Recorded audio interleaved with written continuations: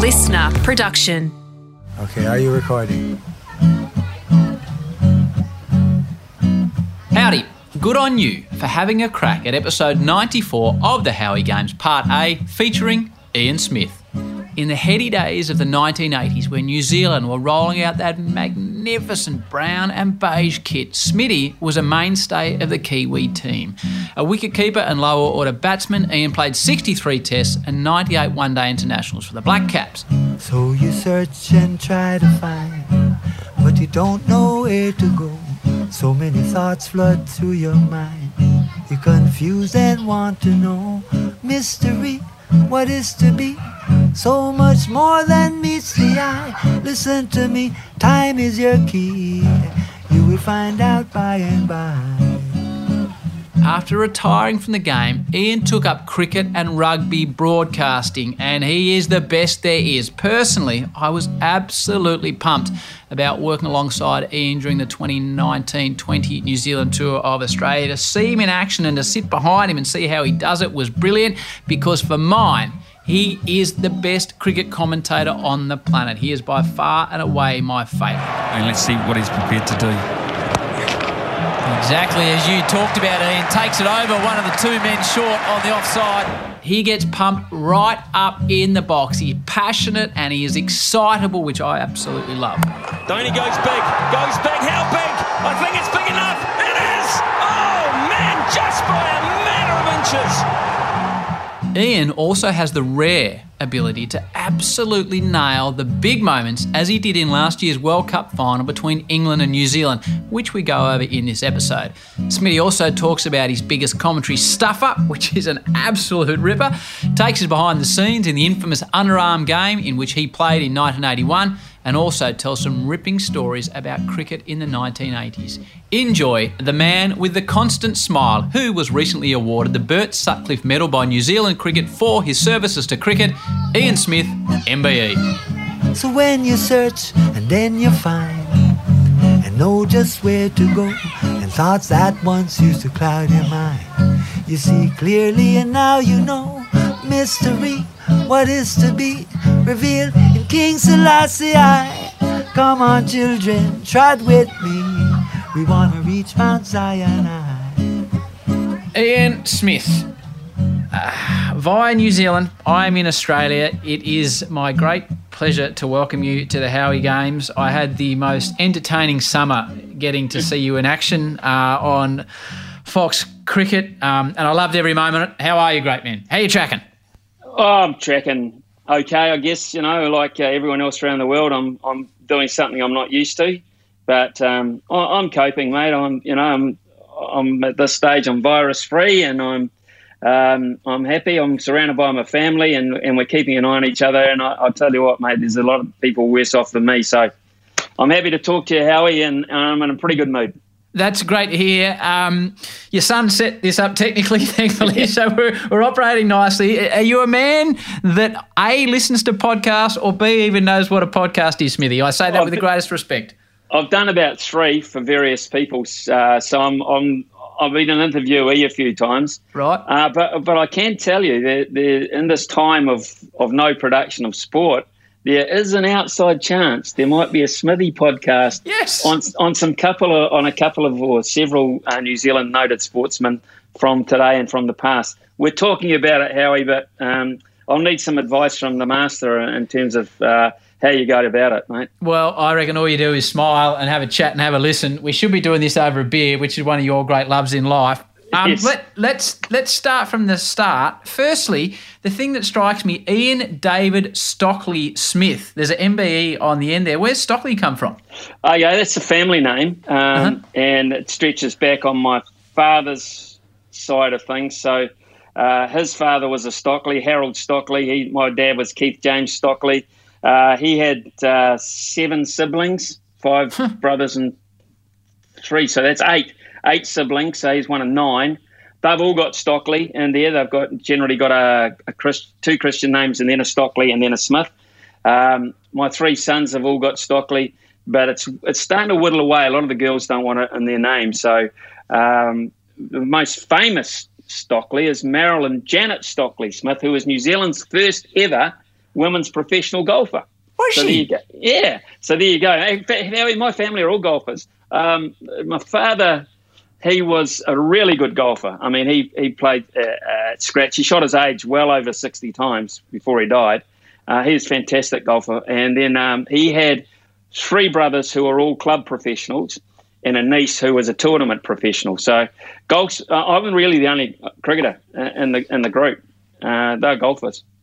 We'll get to your cricket in a moment. As I said in the intro there, I was really excited about working with you over the summer and seeing how you go about it. How was your Australian experience with the likes of Gilly and Warney and Vorney and Isha and all the flash whiz-bang cameras? Did you enjoy it?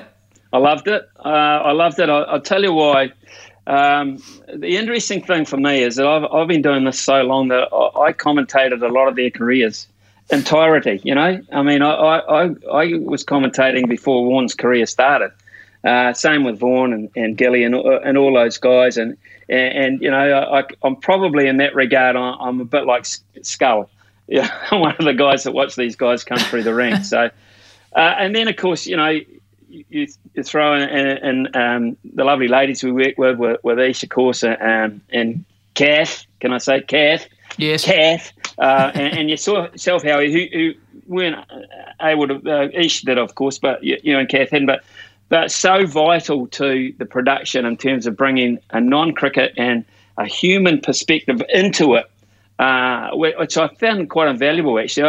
It was one of the highlights, and then Huss in the lab, the technicians that work behind the scenes. It's a really good production, man. I'm not, you know, piddling in your pocket or anything like that. You work for a good production, so easy to work for, so accommodating, but it was just, you know, I mean, it ended too quickly for me, and of course the way it ended in the end was really bad because I didn't get a chance to properly say goodbye to all those great people, but I really enjoyed it. Worked in a lot of productions over the last 27 years of doing this, and top drawer with all the technology, and it left me wanting more, really, of that standard. You know, to imagine going down, taking a camera down to Tim Payne and saying, you know, basically saying, how much longer are you going to go for? You know, have you got enough runs? Or, you know, and he'll turn around and say, yeah, well, I think we've got enough runs. It's just the time thing. I just want to keep burning these guys a bit more. Or, hell, you can't get a much more honest damn answer than that.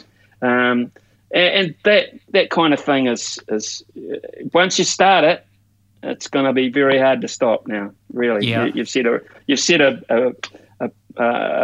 you know, every team, like it or not, every production has got to have a Howie now, like it or not. We've got to have a bloody Howie. I don't know if that's what. And you can't afford that, Smitty, so that's not. Well, that's the other thing. I'm being silly now, mate. Where did it start for you? Where'd you grow up? Tell me about young Smitty. Young Smitty is a member of a family of 5: mum and dad, older sister Pam, older brother Mike. Sporting people. Backyard cricket was where I started. Street cricket in a cul-de-sac, playing with the neighbours and that sort of thing. I lived in a pretty poor area, to be fair, but not far from where we lived was a rich school where I would never have been able to afford to go, but I was able to ride my bike and watch them play over the fence. And I think it's the red ball, the caps, the bigger guys playing, bit of clapping. I think that's when it really grabbed me. Cricket itself, I love all sport, and you know, I've dabbled in lots of them over the years, but cricket's been the one that stayed with me every summer throughout that time. So that's where it started for me. What were you going to be doing if you weren't playing cricket for New Zealand? Was there a career path for young Smitty, or what were you going to be doing? Yeah, I was a bank teller. I wouldn't trust you with my cash. No way. No, you shouldn't have either, to be fair. I was a banker at that point, so I worked in. I left school, Howie, at the age of 17 on June the 4th, 1974, to play soccer for Kiwi United for $10 a point. So if we won, we got $20, right? I also joined the National Bank because the soccer guy who I played for was also an employee of the National Bank. He got me a job there, so I worked for $20 a week if we won the soccer, $32 a week gross, working for the bank, gross. I had to pay my mother $5 board out of that, and if we won, I ended up with about $40 because after tax and board. And if we won the soccer, $40. Now, $40 could buy a reasonably good pair of high-heeled sort of shoes that we had back in those days. And because I was 17 or 18, that gave me a better chance of getting into the pub. Because the drinking age, I was well below the drinking age, and I didn't look anywhere near the drinking age, but I could make myself taller with platform shoes to get in there. So seriously, that was the way we thought about life back then. I could actually have been right now the retired former general manager or president of the National Bank of New Zealand, except for the fact that you probably own it over there now anyway. So, what the Kiwi United? What were they playing in? Like, that's obviously a reasonable standard. What were you playing in as a soccer player? Central League Division 1. Yeah. What position were you? Oh, striker, of course. Oh, so were you very quick and a prolific goal scorer? Who would you more of a Messi or a Ronaldo, or who were you comparing yourself to? Yeah, probably a bit of mix of both, really. I think trying to live a George Best lifestyle. For all our listeners, if you haven't read George Best's book, it's in my shelf out there. That is a ripping read. I'll at some stage I'll tell you what the book's called. So when does cricket start to really take over the soccer and the NAB Bank career? Like when do you start really making strides as a cricketer? I think I went through first class cricket and around about 1978, 79, I decided that cricket was probably more my thing. So I concentrated more on playing cricket. And then I got picked to play in a young New Zealand cricket side to play against the Derek Robbins touring 11 from England. And we played then in early 1980. And they were, after that team played, they were going to name the New Zealand cricket side to tour Australia for 1980-81. So to be a 10-week tour. And I knew that they were looking to pick some younger guys to blood them and bring them through for the future. And they named me as the backup wicketkeeper. And that, of course, was the day that cricket was to be my thing. And that was my first tour, and I'll never forget that one. It's like most things in life, Harry. They say you never forget your first. So I absolutely loved it. 10 weeks in Australia at the most magnificent cricket grounds that I'd only ever heard about or listened to from Alan McGilvray and Lindsay Hassett on shortwave radio, and all of a sudden I'm going to damn well be there. So that was the start of the Benson and Hedges series from our point of view. It was the Underarm Tour, of course. It's been relived so often. And that's when Ian Smith started, I suppose, to grow up as a person and as a cricketer. So you played your first Test match at the Gabba in November 1980.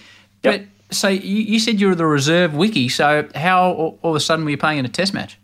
Well, Warren Lees was he was the senior wicketkeeper on that tour. He gave me around about 55 minutes notice. He twinged the hamstring in warm-ups.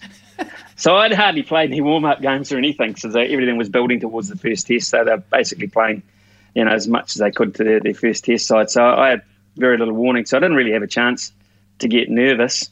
We lost the toss, and we got mowed over real quick. So the first thing I did was bat, not for very long. I made 7. First bowler I faced was Lenny Pascoe, who's a lovely bloke with ball in hand. And we had to walk over the Gabba. In those days, they had a grass greyhound track. You used to walk over that and down the stairs, some wooden stairs out into the Gabba ground itself. And he was basically almost there waiting for me because his run-up was so long, and I had to walk past him and pretended not to look at him, but I knew exactly he was looking at me. And then you get there and you take guard and you look where Rod Marsh, Kim Hughes, Greg Chappell, Alan Border, and you look around the field and you think, my God, am I really here? And it took me probably, the time that I batted, I think, was probably 15 minutes, 18 minutes maybe. I was still sort of in a different place. I certainly wasn't ready to play at that level at that time. So That test match has ended very quickly. We got a hammering. I got left out for the next two, which was fine because, I didn't deserve to probably be there. And also it gave me a little glimpse of where I had to get at physically, mentally, skill-wise. And the tour was so long that, I did get another chance, and that was in the one-day series. So I left as the backup wicketkeeper and came home as the number one wicketkeeper, which was, I suppose, for a kid that age, was pretty cool. So how old were you playing that first test, and what were you getting paid, do you reckon, Smitty, to be a test match cricketer at that stage? It's a good question. How I reckon, I was, I think, 23, so I wasn't, I'm not your 17-year-old Muhammad Azharuddin or your 16-year-old, 15-year-old Sachin Tendulkar, so I've been around a wee bit, but I hadn't been around cricket circles of that nature. I would be thinking back then, I know we came home, I think we got about 7 or 8K for the whole tour. Okay. But when we came home, I distinctly remember getting paid around $150 in a brown envelope for a test match in about 1981. So it's $30 a day. In an envelope? Yeah. So there's no tax for us back then because we were basically amateurs. There was only 3 guys on the side who could call themselves professional cricketers: Jeff Howarth, John Wright, and Richard Hadley, of course. So the rest of us basically had jobs, banks or whatever. So about $150, I think, we got paid in a 3-test series against India at home following that tour. I want to ask you at some stage about some of the guys you played with and against because I noted there that in the second innings, Pascoe got in the first innings, Court Hughes bowled Lilly in your test career. So you're playing against some pretty serious cricketers. But you mentioned the underarm. I didn't know till Laurie Colliver, our statistician, when I said I was speaking to Smitty, he said, mate, you've got to ask him about the underarm. So set it up for us, mate, because you were involved. It's the third match of the Benson Hedges final, February 1, 1981 in Australia. So obviously it's tied at 1-1. The Aussies make 4 for 235. Take me back to that infamous day where relations between our two countries got to the lowest point they've ever been, Smitty. Like, we're good mates, we're neighbours, we've gone to war together, but Piggy Muldoon, etc., she fired right up. Yeah, I mean, probably that was the last time we closed the borders on you, mate, until now. To be fair, I again, just a starstruck kid, really. The thing that Australia batted first, of course, and as you said, they got those runs. Back in those days, that was a handy score, Yep. If you had to chase just under 5 and over, that was a challenge. And if you got to the point where you needed to run a ball, you felt like you're in trouble when you were chasing. So that's how new the game was. Marsh hits it, going down towards deep mid-wicket, coming back for the second, and that's what they'll settle for. So 2 to Marsh, and the Australian total 4 for 235. Australian flags waving out there. They're very happy with the way their men have performed. Great performance that by New Zealand to keep Australia down to 235. I know it's a sizable total, but at one stage I thought the Australians were going to get something around about 260 or 270. And I distinctly recall when Greg Chappell was caught in the outfield by Martin Sneddon, one of the great outfield catches that was never given. And the rigmarole that was involved in that. That's between 2 fielders, is it? What a catch! That is one of the best catches I've ever seen in my life. And Greg Chappell is staying there. The umpires are conferring. Sneddon says he caught it. And the umpires have said that's not out. And Howarth is having a word with umpire Cronin. I stood next to Greg Chappell while this was happening, this whole thing. And he looked to me as if he was carved out of granite. He was just unmoved about the whole deal. Players were yelling at him, saying, take the word of the catcher, play the game in the right spirit, all this sort of thing. And he basically hardly moved. He just stood there and he was in a zone that, he looked unaffected by the whole thing. So if I look back on it now and then look at the underarm, I can kind of think he's probably in that kind of zone all day. But I found that pretty weird.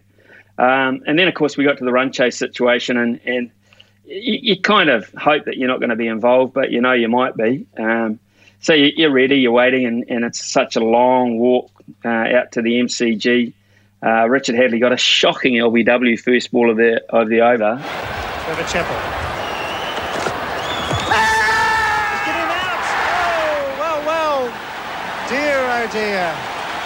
There we go. Let's have a look at that on replay. Well, I would say that might have just pitched outside leg stump. Certainly it would have hit the stumps. But I think that Richard Hadlee could justifiably feel a little bit annoyed at that decision.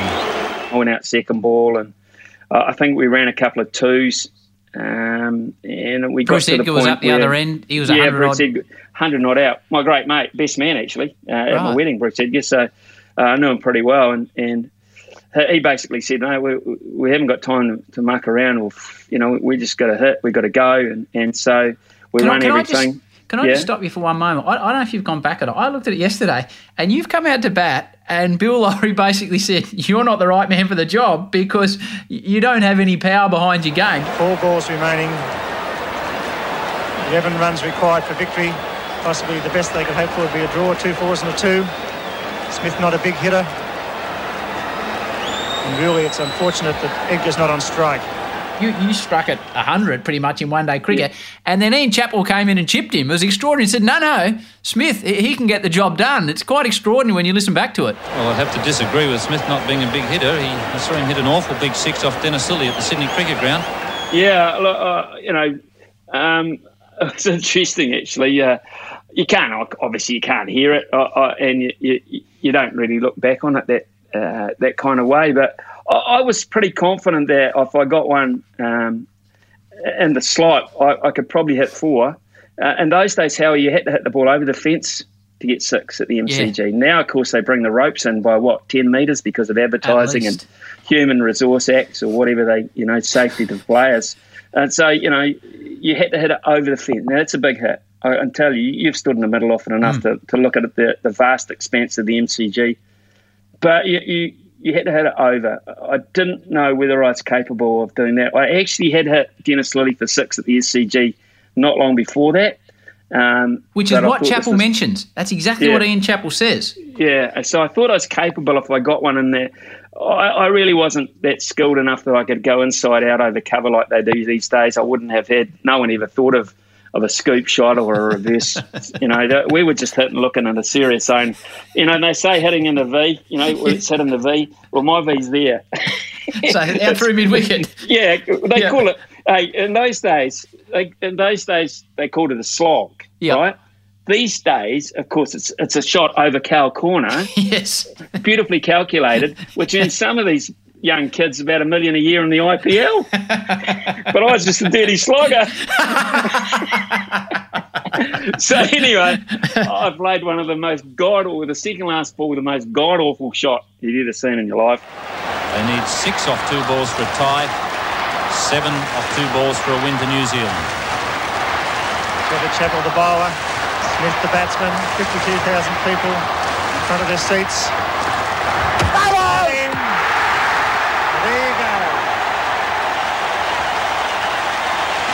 Chappell picked up 2 wickets. Slamming that one in short of the length. It doesn't bounce very high, and that's what's beaten Ian Smith. The fact that it's kept a little bit low. He was hitting across the line, looking for the big hit over mid-wicket. It kept low, though. Did keep low. It didn't bounce. No. It bounced slightly more than the next one, though. Yes, it did. So you walk off. McKechnie comes in. He needs 6 off the last ball. Do you get into the rooms when it's happening? Like, take me back to that time. You're right. Okay, long walk from off there when you think you've let the side down, because at that stage we couldn't win the game. 6 would have tied it. Okay, so we'd missed the opportunity to win it. So you're feeling a bit hollow about the whole deal about that. You're walking up, and as I was walking up, my captain, Brian McKechnie, gone past me privately because you've got to cross on the ground. But as I was going up the steps into the viewing lounge, the MCG had a viewing lounge and then a dressing room underneath. I just vividly recall Jeff Howarth, my captain, running past me in a T-shirt he had his beige trousers on and he was in his socks running past me, and I thought, that's a little bit weird, that's a little bit odd, but still I was in this disappointment zone, I guess. I walked into the thing, basically, said sorry and walked down the players' thing, and then I still in my pads heard this almighty kerfuffle upstairs. New Zealand's only hope now is a 6 off the last ball for a tie. Long discussion. Well, it looks to me as if they're going to bowl underarm off the last ball. Rod Marsh is saying no, mate, but I'm sure he's going to bowl an underarm delivery. He's the ex-Victorian skipper. They're going to bowl an underarm. Have you ever believed it? And that's a disappointing finish. Disappointed Brian McKechnie, the crowd boo, and it's all over. One of our guys threw a cup at the television, other guys are swearing and cursing, and other guys are... So I ran up, still in my pads, and just took it all in, and one of the blokes said, well, he's going to bowl underarm, and I thought, really? Really? Why? And it happened. It just happened before our eyes. Now, after the game, of course, there was no pleasantries extended. They had to come up. We're in the top of the two dressing room doors are like that far apart. They have to go right, and we're standing left. And there was no handshaking or anything like that. One or two of the players, I remember, looked okay about the whole deal, but the bulk of the Australian side looked pretty disappointed about what had just happened. Now, everyone around Australia will have their own ideas on that, and we always get letters and phone calls about different things that happen, so I don't expect anyone to agree with me. I don't expect that you'll get more than 50% agreement on anything. Let me just tell you what I think about it. I think it was a disgraceful performance from a captain who got his sums wrong today, and I think it should never be permitted to happen again. We keep reading and hearing that the players are under a lot of pressure and that they're tired and jaded and perhaps their judgment and their skill is blunted. Well, perhaps they might advance that as an excuse for what happened out there today. Not with me, they don't. I think it was a very poor performance, one of the worst things I have ever seen done on a cricket field. Good night. So we went downstairs and we sat in our dressing room and we felt a little bit hard done by, I guess. So we laid our flag. John Bracewell laid the flag. In an act of patriotism, we laid our flag out on the dressing room floor and we drank, mate. We drank some serious beers. And of course, because we were the hard done by team, the beers just kept coming. And we just kept drinking them. And so what happened, of course, is that in that situation, the Australian board members, 3 or 4 of them, thought they'd better come in and at least shake a few hands and say sorry. And they did. But one of them walked over the flag. And he walked on the flag. Oh, no. Oh, Johnny Bracewell and a couple of boys just went off. It was just bizarre scenes underneath there. And, of course, the temptation was always you go and have a drink with the fielding side because, that was the way things were done back then. No, that didn't happen. So we were advised that probably that wasn't the right time to do that.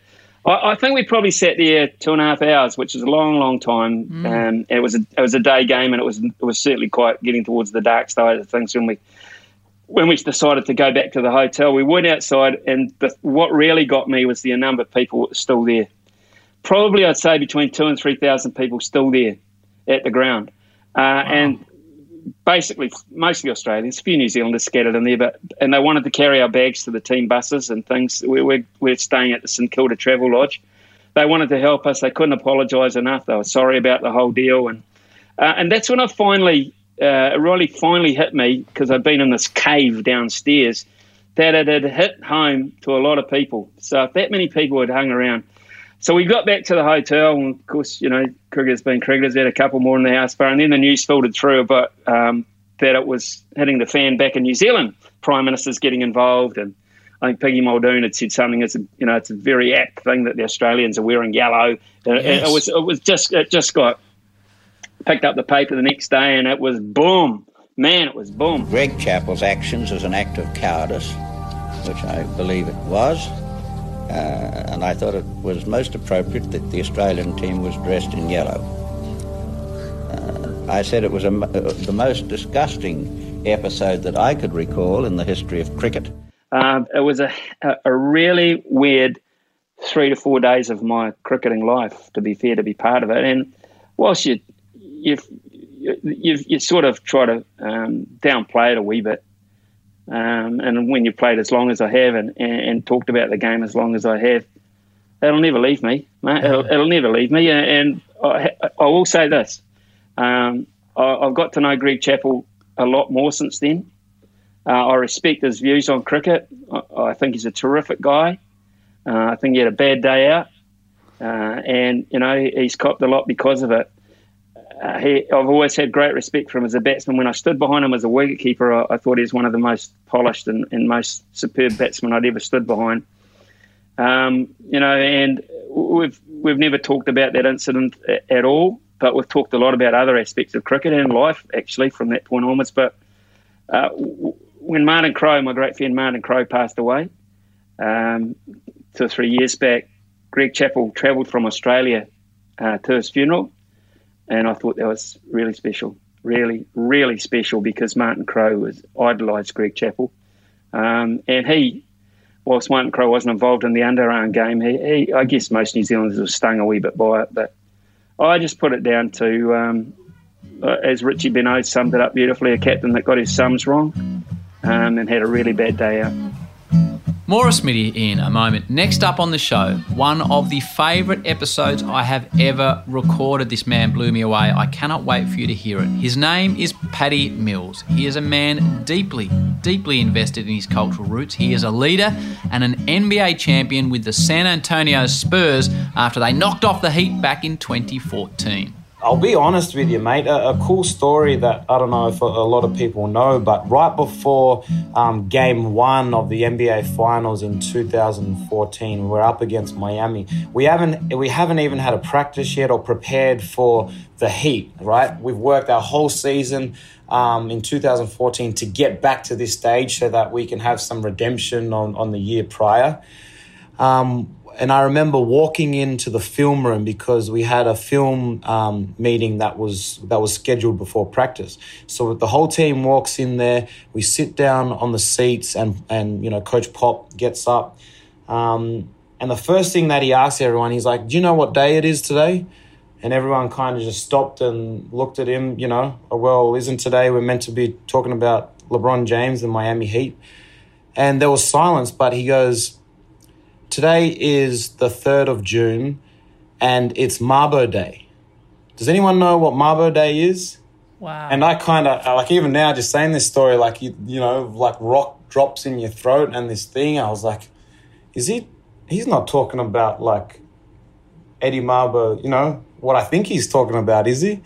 And sure enough, he goes into a full in-depth little spiel about who Eddie Mabo is and the impact that he had on Australian history and how massive he was, and comparing it to Martin Luther King in that sense, right? And you can imagine me, like, I'm just sitting there, eyes like this. I was like, no way this is happening. I'm meant to be talking about LeBron James and Dwayne Wade and that. But he did. And he even put a photo up on the TV, on the slideshow, and it was him in his shirt, big afro, big beard, so that everyone could get a picture of who he was talking about. And, mate, after that, he's like, well, that's it for today. Let's head out on the floor and talk about Miami Heat. So that's a memory, mate, that I'll never forget. I'll never forget the feeling of that. Very, very cool moment. Please do not miss Paddy on the show next week. It is an episode that absolutely blew me away. And please, if you could, hit subscribe on your podcast player. Doesn't cost a cent to do it, and it means you will not miss all the extra episodes we are dropping at the moment. All right, back to Ian. Whilst we are on the topic of one-day international cricket, frequent listeners to this show know that my kids ask questions of the guest, Smitty, because they're interested in sport, obviously, in this house.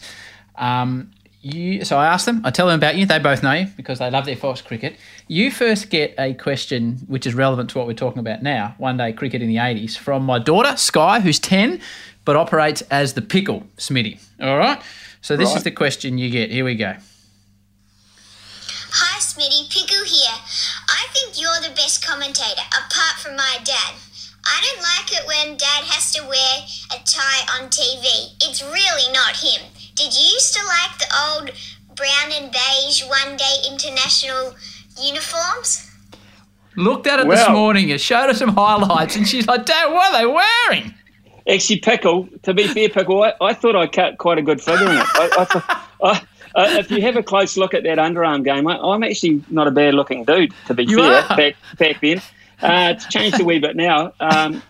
Look, I actually love the beige, and I'll tell you why, because New Zealand had a lot of outfits over the years, and they had one series where they tried to touch the beige with a retro game against Australia, but really the beige belongs to that era that I played in. Yes. And no one's tried to. No one else can really replicate it, Sky. So, hey, look, I loved it.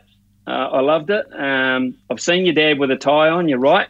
It's not him. It's not him. It's like, it's like it wouldn't be him if he wore his baseball cap on right in the right way either. So, I thank you for your question. I love the beige. I absolutely love the beige. And there's an army in New Zealand now called the Beige Brigade, formed way back about 20 years ago with a lot of members. And if you watch New Zealand cricket play anywhere around the world, you'll see pockets of Beige Brigade members, a bit like the Barmy Army, but smaller and much better behaved, Sky.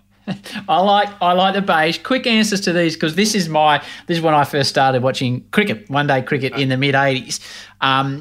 If I was allowed to start late enough to watch the end of a one-dayer, did you ever receive the Golden Goblets from Tony Greig for man of the match? Never. Did you ever win with your strike rate? Gus Logie always seemed to win this when the Kiwis were out, when the West Indies were out here. Did you ever win the Kit Kat strike rate? Never. Did you ever become a member of the Sid Crome Super Test side? Definitely not. Never.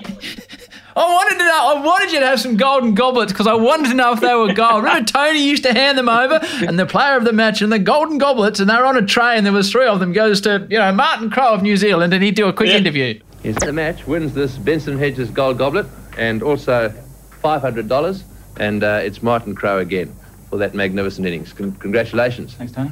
I got a hubcap. What was that, off the Haddle's car or something? Yeah, when Richard Hadley won the car, we had to divvy it up. I got a hubcap. So that was the International Cricket of the Year, wasn't it? Where they'd win a car. Yeah, that's right. He won the car. He kept the car and gave us some timeshare in a motel in Taupo, which 28 years on. No, it's 29 years on. I still haven't taken up. Motel's probably closed now, I think. Hey mate, you're again, they're names that are familiar to me. The Chatfield, Snedden, Coney, these guys, Wright, Edgar, yourself, because that's when I first started watching cricket. Your first Test 100 versus the English in Auckland in 1984.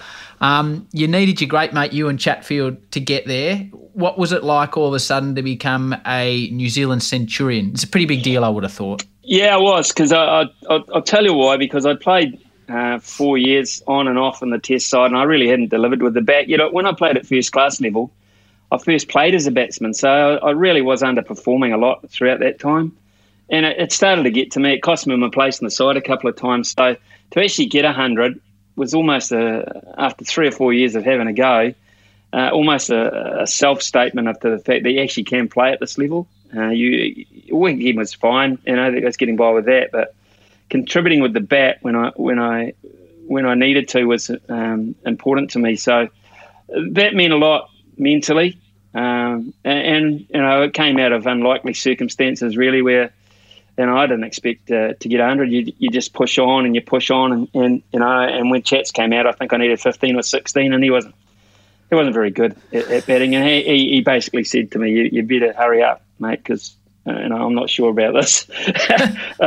So he hung around long enough, and he was quite resilient at just hitting the straight ones and not nicking the wider ones. So we got through. It was really, really special. So Foster to Smith, who's on 99. It's down the leg side, he's done it. It's backward of square, 1 run. Ian Smith is 100. So I hit the last 2 balls. Once I got to 100, I hit Vic Marks up into the terraces, the last 2 balls for 6. And then next we declared, because it started to rain, and then there was a break and play. We declared with me on 113 not out or something, and Jeff Howard said, let's have a go at these guys before stumps. And Graham Fowler nicked the first ball off Richard Hadley of the innings. So I'm the only player in history that's gone in 3 consecutive balls of Test cricket, gone 6-6 catch. There you go. Quite There's a record, Smitty. There's a pub question for you. I'm going to pull that out in the next rain delay we have. All right, I got a trivia for you then. I'll bet they don't get it in Costa Rica, that one, brother. They're not big there on cricket or in Guatemala. They weren't big on cricket in Guatemala. I got a trivia for you then. This works nicely. What happened on the 4th of May, 1985? Good God. I'm going to start helping you May, out. 1980. 4th of May, 1985. You're in the West Indies? West Indies, yeah. You're in Kingston? Kingston, Jamaica. Yes. Yeah. Running very quickly wherever I went. The West Indies made 363. New Zealand were 138 all out. Followed on with 283. So the West Indies need 60 to win. I bowled. You bowled, Smitty! You're bloody bowled! I bowled in Test cricket, mate. I bowled 3 overs at Haynes in Greenwich. Right. Desmond Haynes and Gordon Greenwich. And the reason I did this is because Martin Crowe had done everything else in Test cricket. Right, he'd opened the bowling, he'd done everything, scored hundreds, double hundreds, whatever. He'd never wicket kept. Uh-huh. So we're on the path to a very quick destruction here. And he said, can I wicket keep? Jeff Howe said, no, go ahead, you golden bollocks, you've done everything else. So what we did was, I think at that point, they only needed about another 17 or 18 runs. There was a break and play. And so what we decided was we had a pact that Martin Crowe would never touch the ball. So for that to happen, we had to tell Haynes and Greenwich they couldn't miss it. So I bowled, and I think John Bracewell or someone else bowled who was slower at the other end, and they never left it, and they never played and missed. So, of course, he never touched the ball. So when they work it down to fine leg would run up and throw it to the bowler's end. So he'd be standing over the stumps waiting for it to come to him, and, of course, it'd just go over his head down to the thing. So he never touched it. So we achieved that, but we got a pace. And, I bowled in Test cricket. I bowled actually a couple of reasonable deliveries. I sort of got the outside half of Gordon Greenwich's bat at one stage or something. 3 overs, 1 maiden, none for 5. You went okay. Yeah. Hey, looking at that team, and I just want to have one more before we get to commentary. I looked at that team as I was looking on Crick Info. Greenidge and Haynes opened the batting. Richie Rich batted at number 3. The great nudger Larry Gomes at 4. Viv at 5. They had Logie, then Dujon, Marshall, Davis, Garner and Walsh. You played in a time of legends, bigger than Ben Hur style personalities in the time you played international cricket, Smitty. I did actually. A lot of people say, don't you regret you didn't play now when they're earning $1 million a year? And I say to them, I don't think so, because I think I played at a hell of an era of cricket. I mean, England had fantastic players all around the world you could pick out. That was the era of the world's great all-rounders, Kapil Dev, Botham, Hadley. The Erie side had one of the greats, and Imran Khan, of course. And they were just fantastic players. And every side had greats, absolute greats of the game that, if you picked all-time 11, some of them would make it. Yes. So it was just a fantastic time to be around the game of cricket. And that West Indies side, after it was a 4-test series, and after 2, it was the first time that Viv had been captain at home since the era of Clive Lloyd. So there was a lot of pressure on him. And after 2 tests, it was 0-0. We'd held them out in 2 tests, and they bathed us in Barbados. It was pretty nasty there, and then even worse in Jamaica. They fixed us up even worse there. So it's tough. We did beat that side. You left out Mikey Holding, of course. He was in that unit as well. He was actually, yeah. And Andy Roberts had just finished, so I just missed Andy Roberts. But a phenomenally powerful side and imposing, really. Malcolm Marshall once wrote in his book that he thought I was probably the scaredest batsman he'd ever bowled to, which is a bit of a compliment, really. But I actually did pretty well. I actually spattered for quite some time against the West Indies. Got some good runs against the West Indies, and never was unavailable for a game either. But, because sadly Malcolm, of course, passed away quite some time ago. I've never been able to sit down and have a rum punch with him and have a chat about it. But he did tell me he was going to fix me in Barbados at one stage, and he did too. He sent me to hospital, which is cool. But hit you in the head? No, hit me in the arm. Right, broke your arm? No, I didn't. Because the interesting story is, once you got past half the tour in terms of time, you got your full tour allowance, and I was past that time, so I could have broken my arm and got full pay. It was only badly bruised, and I'd had to go back and bat in the second innings. So disaster. It was a shocker. That tour of the West Indies, mate, that lives long in my memory, and so many funny stories and interesting stories have come out of that one. That's it for part A of Ian Smith. Stick around for part B, where we get stuck right into sports commentary.